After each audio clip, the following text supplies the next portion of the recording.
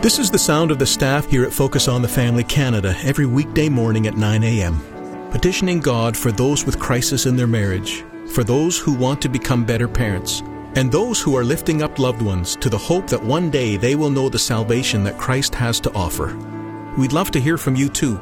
Call us today with your prayer requests at 1-800-A-FAMILY or email us at prayer@fotf.ca.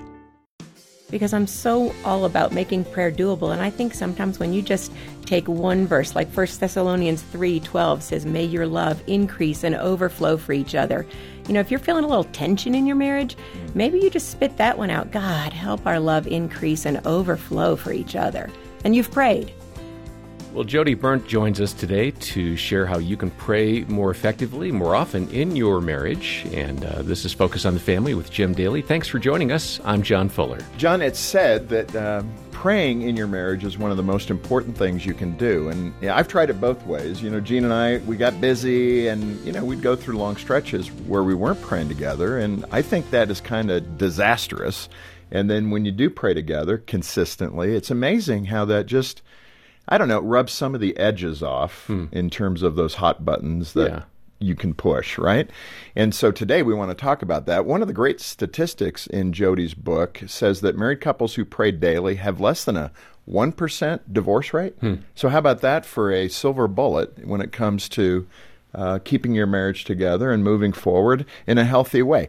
Let me add, too, a young woman said to me the other day, whenever I hear in Christian communication someone talking about marriage, they talk about how hard it is to work at your marriage.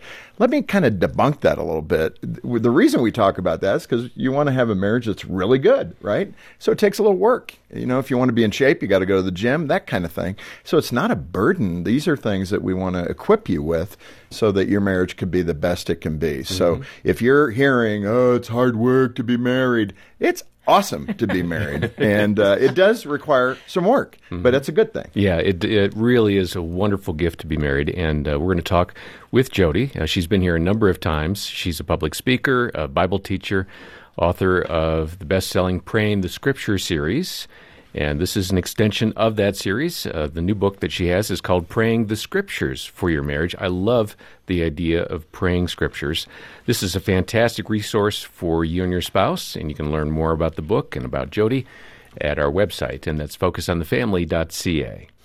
Welcome back, Jody. So good to see you. Thank you so much, Jim. It is a delight to be here. Good. I need to confess, I'm sitting here thinking about it. Jean was the one who said, we need to pray more together. So she gets the credit on that. I want people going, Jim is so wonderful. Jim is wonderful, but we really love Jean. No, Jean's awesome. Jean is the anchor. But it's true. So often, you probably see that too. Women, they want to feel that connection that way. And I would think typically, but maybe I'm just trying to get myself out of, spiritual jail here. Yeah. But typically I would think the wife is the one suggesting, why don't we pray more together? Yeah, that's certainly what we heard before I wrote this. You're not alone, okay, Jim. Good. You're not normal. alone. No, before I did this book, I threw out the question on social media, and in my email group, what would you like God to do for your marriage? And it just was interesting to hear people's responses. And you can imagine the different things people wanted: better communication, help handling money, handling conflict, dealing with parents and in-laws, that kind of thing. Was there one that was crazy that jumped out to you? Just so bizarre. Well, we got a few. Please, can you write something that will help my husband do what I want him to do? Or I need a book about how to fix my spouse. Okay, yeah. And that's not this book, if that's what you're looking for. I don't think that book should be written, actually. Well, Robbie would probably like it if it was written, because I need a lot of fixing. But I interrupted you, sorry. No, you're great. But one of the things that came up again and again, and it won't surprise you, is that people wanted that deeper intimacy, spiritual intimacy, not just with God, but with their spouse in the context of marriage, and wanted, to be able to share that, to pray together, to kind of have that element added to their marriage. Which is so good. Your young son, this is back a few years, I think he may have been 7 or 8 at the time, right. But he made an observation that first was so funny. I love children and how they see the world. But what did your son ask you about marriage? Well, and you'll love this as well, being an athlete, Jim. Robbie was 7 years old, and by that time in his life, he'd already been on a dozen different sports teams, soccer and lacrosse and football and all these things. And I remember him coming to me one day, and he said, "Mom, you know, what happens if you go to a bunch of weddings and you never get picked?" And I said, "Robbie, what do you think happens at a wedding?" And he said, "Well, I think, everyone gets dressed up and they go, and then the bride just chooses somebody." And I'm thinking he's thinking he's competing for a starting position, right, exactly. He's dressed out. And I said, oh gosh, and that just was a realization to me that it's never too early to start praying about your children's marriage partner, and it's never too early to start praying about your own marriage partner and some of the things that you might like to see if you're young. And, the list has become kind of cliche in some circles, right? You meet parents who say, who told me as I was writing this book, my son was praying for a girl that would have smooth hair and white teeth. And some, and I thought, really? Those are high standards. High standards. But, people are praying and hoping either for themselves or for their children for character traits, for a strong faith. I talked to one young girl, she just wanted somebody who was outgoing because she said she wasn't, and she wanted someone who would complete her in that way. And I think that's great. I really do. I encourage people, think about what you would like in a spouse. Or if you're already married, speak to those things you are seeing that are positive in your marriage and your spouse, and breathe life into those things by affirming them. But I think we make a mistake when we think we can find the one, because you get married and immediately you change. I say that college Jody that Robbie fell in love with was way more fun, I think, than newlywed Jody, who was trying to juggle a job and a house, and a new marriage. And then along comes mother Jody, and mom Jody, is less fun because she's starting to worry. And so, I would say, and they say, what do they say? I've been married to 37 women or 37 men, and they've all been the same person, but they change all the time.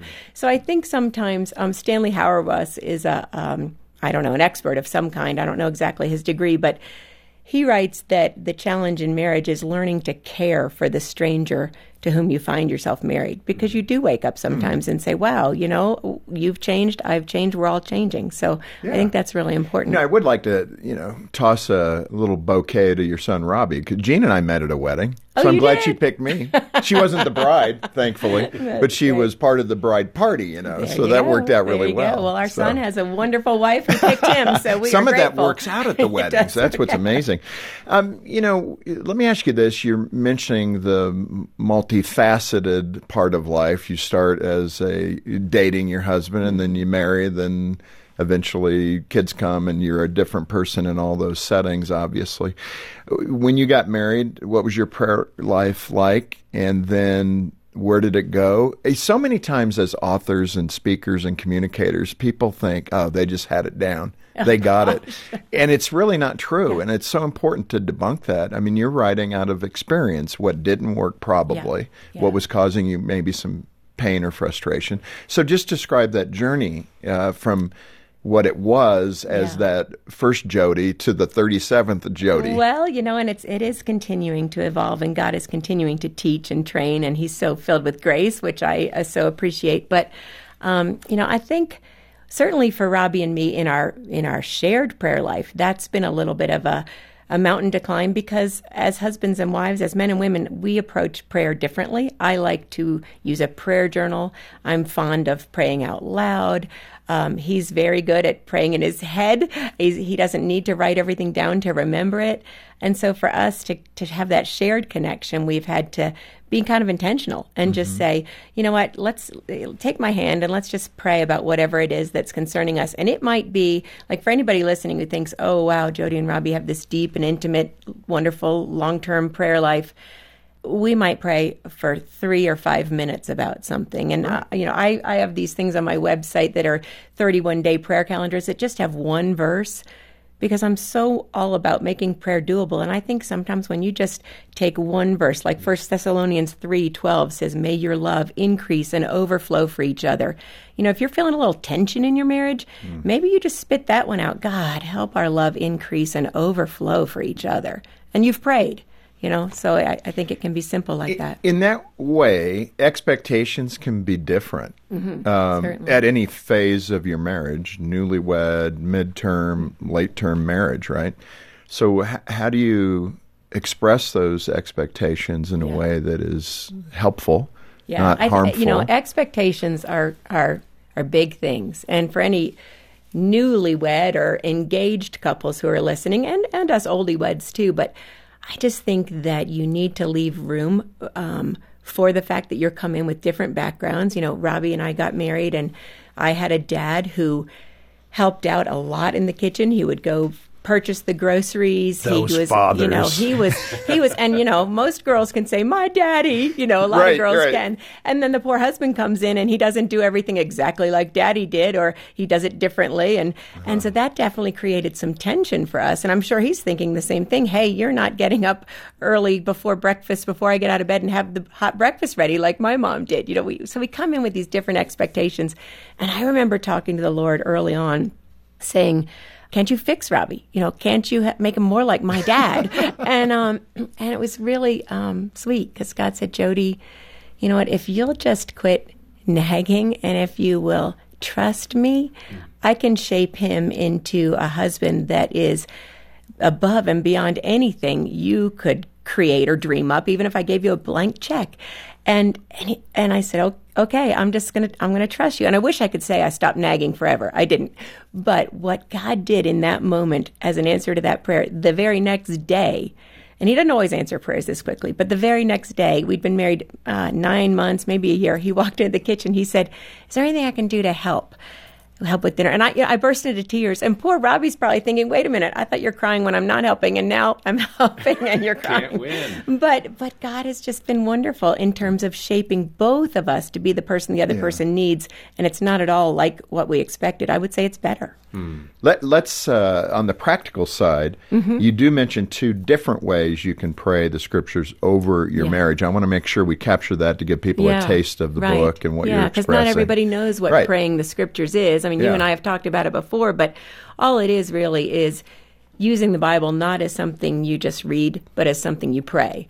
Going through, and when you read, Psalm 46:10, be still and know that I am God, you can take that and turn it into a prayer prompt. Your mind is racing, your heart is racing, you're worked up about anything, and you can just say, Lord, gosh, help me be still. Quiet my heart, trade my panic for peace. Let me know you are God. So that's what I'm talking about when I say pray the Scriptures. And really it's Jesus' invitation, right? In John 15, he says, if you remain in me and my words remain in you, ask whatever you wish and it will be done for you. And, that's not some sort of name it, claim it, prosperity gospel, vending machine, put your prayer in, the request answer comes out. None of that. What he's saying there is that the more we abide in him, the more we dig into Scripture, into his word, letting it shape our thoughts, our longings, our desires, the more our prayers for our marriage or anything else are going to start reflecting what God already wants to, what he's already doing, what he wants to do in our lives. So in praying the Scriptures for your marriage, I looked at answers from those surveys we talked about earlier and came up with 20 different topics that are common to most marriages, and went through these. What does the Bible have to say about handling conflict? What does it have to say about how you relate to your in-laws, how you handle your money, how you walk through a time of suffering or grief or a deep betrayal and infidelity? And then work that. And you can pray the Scriptures, as you asked me, 2 ways. One is topically, like if you pick up the book and you go, we need help with some friends. We don't have any good friends. I want to flip to that chapter and find out how we can find those life-giving friends in our lives, how we can become those kind of friends. Let me read the stories there, look at some of the discussion questions at the end of the chapter and pray the prayers. Or you don't have to even go that way. You don't even need the book. You can just pick up your Bible and pray through Scripture. And it's not at all topically. It's just, as you're seeing, like I was reading the other day in Mark 6, I think it is, and Jesus tells the disciples to get into the boat and go to the other side. And when he walks out to them later that night, they're straining at the oars. The wind is against them. And what I read in that was, okay, they're obeying Jesus. They're doing what he tells them. He says, go to the other side. But it's hard, that obedience. They're finding a storm. And I read that, and so I pray, Lord, when I'm obeying you and I come up and I feel like the wind's against me, help me trust. Help me continue to obey. Help me keep pulling at the oars. This Focus on the Family broadcast will continue in just a moment. Do you wake up and think of all the ways the day could go wrong? Does a list of worst-case scenarios play on a loop in your head?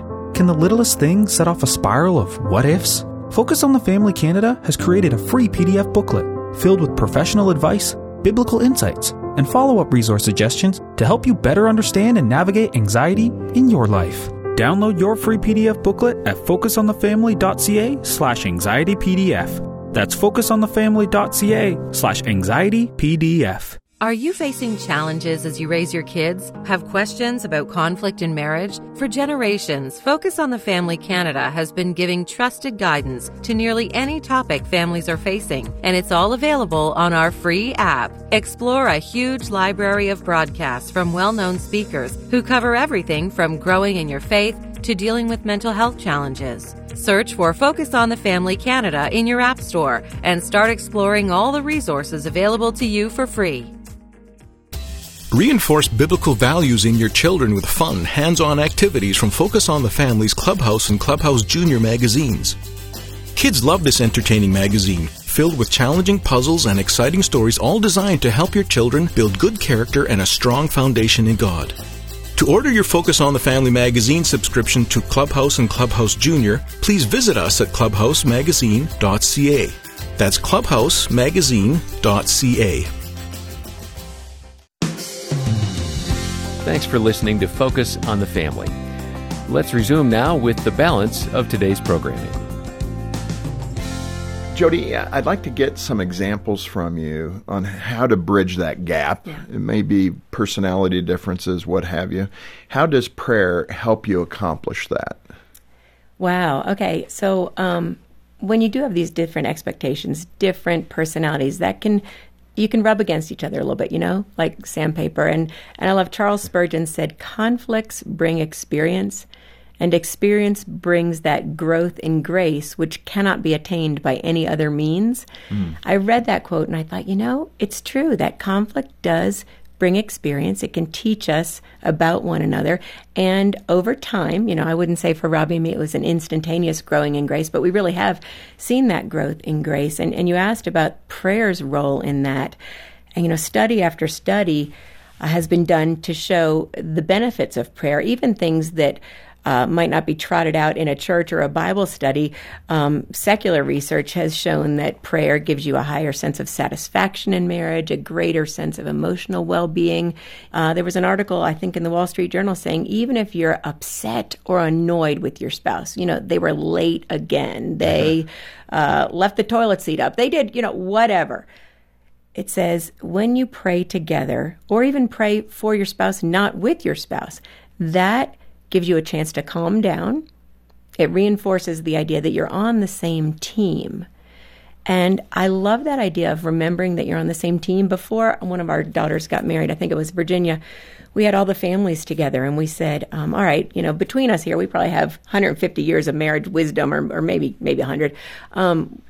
Get everybody to weigh in with what they think. And one of the best pieces of advice came from my son-in-law, Jeff. He said, you want to remember when you're in a conflict, it's not about trying to win. You don't want to be the one that's right and have your spouse be the loser because you're a team, and that would be a loss for your team. You want to have not a win for you and a loss for the other person, but you want to look at marriage as remembering you're on the same team and you want to create a win for the team. So how can you work through your conflicts to get to that point of grace so that it's a win? Yeah, I was going to touch on this one because it's kind of close to home. I have a friend. I have asking for a friend. Yeah, I love asking for a friend that I know questions. really well. Yeah, and this is the one where you learned how to pray for your husband when he left dishes in the sink. At that one, I'm familiar with something like that. We must have had a guest that talked about that before. Asking for Maybe a friend. It's the laundry again. But this was so good. This was actually true confession. This was my mom, who is remarried, and my father had died when he was 60 of a brain tumor, and Mom got remarried, and in her new marriage, she noticed that her husband was leaving the dishes in the sink, and it was kind of annoying her. But then she thought back to something that she had seen or had learned in their premarital counseling. And I love that on a second marriage, when you're 69 years old, that you're going to go to marriage counseling. They did that. We're never too old for that. I love it. But she said one of the things that they learned, or they'd seen a man talking about how his wife always left the cupboards open in the kitchen. And he went into the kitchen. It would bug him day after day. But then he said, I wonder how long it takes me to close the cupboards. And he realized it took him no time at all. So instead of letting that be such an irritation that could build up, he just closed the cupboards. And so she said, I'm going to time myself to see how long it takes me to load the dishwasher instead of being mad at John. And she went and she said it took her 13 seconds. And she said 13 seconds to put his dishes in the dishwasher. And she said, now, instead of using those things as an annoyance, I look at them and I say, I have 13 seconds to do something for him. And not only that, I'm going to use those 13 seconds to pray for his day. So she uses that as a trigger to pray. And I love that. It changes the whole climate from being an annoyance to being a time when marriage can flourish. You discovered that you needed to be more emotionally aware one day when taking a test with Robbie. You pulled all of the dirt out, didn't you? This is what we love about authors that bare their soul. Yeah, you wrote it. Yeah, you wrote it. But was it like an assessment? This is the worst part. We were teaching a marriage class. Robbie and I, even better. Yeah, Robbie and I used to do that. And as part of teaching it, we thought as the instructors, we ought to do all the exercises that are in the material. And one of them was this thing where you rate your spouse on 20 different topics, and you give them a 0 to 4 or 5, whether they do it poorly or well. And then you exchange your answers. And we got to the part where we're going over what each other said. And I said, Robbie, you gave me a 0. And the question was, in how well does my spouse meet my emotional needs? And I was like, a 0? And he said, yeah, you don't meet my emotional needs. I said, Robbie, I didn't know you had emotional needs. I was like, you are the steadiest person I've ever met. And he is. That is, one of my favorite attributes of Robbie. It's hard to ruffle him. He doesn't go high and low and all over the place like I do. So he's so steady. But I didn't know that he had emotional needs. But that was one of those things that I learned. That was, and I think that's in the chapter on protecting your marriage, the things that we have to do, because, it's a lot easier to prevent a crisis in a marriage than it is to recover from one. It's easier to build a strong marriage than it is to repair a broken one. And I think if we take those little steps to be able to assess, I didn't know you had emotional needs. What can I do to support you? To understand what those are. How can I live in such a way that honors that? That can help protect your marriage and to build a stronger marriage from the get-go. That's really good. I give both of you credit because that, a lot of us guys behind the scenes say, Robbie, what are you thinking? You got to score that a 7, not a 5. But the honesty to do that, and then then your response to be able to ask the right questions to say, okay, what's going on here? Well, I didn't want a 0. No wife wants to score a 0. Yeah. Now, did you have a frying pan in your hand when you were? No,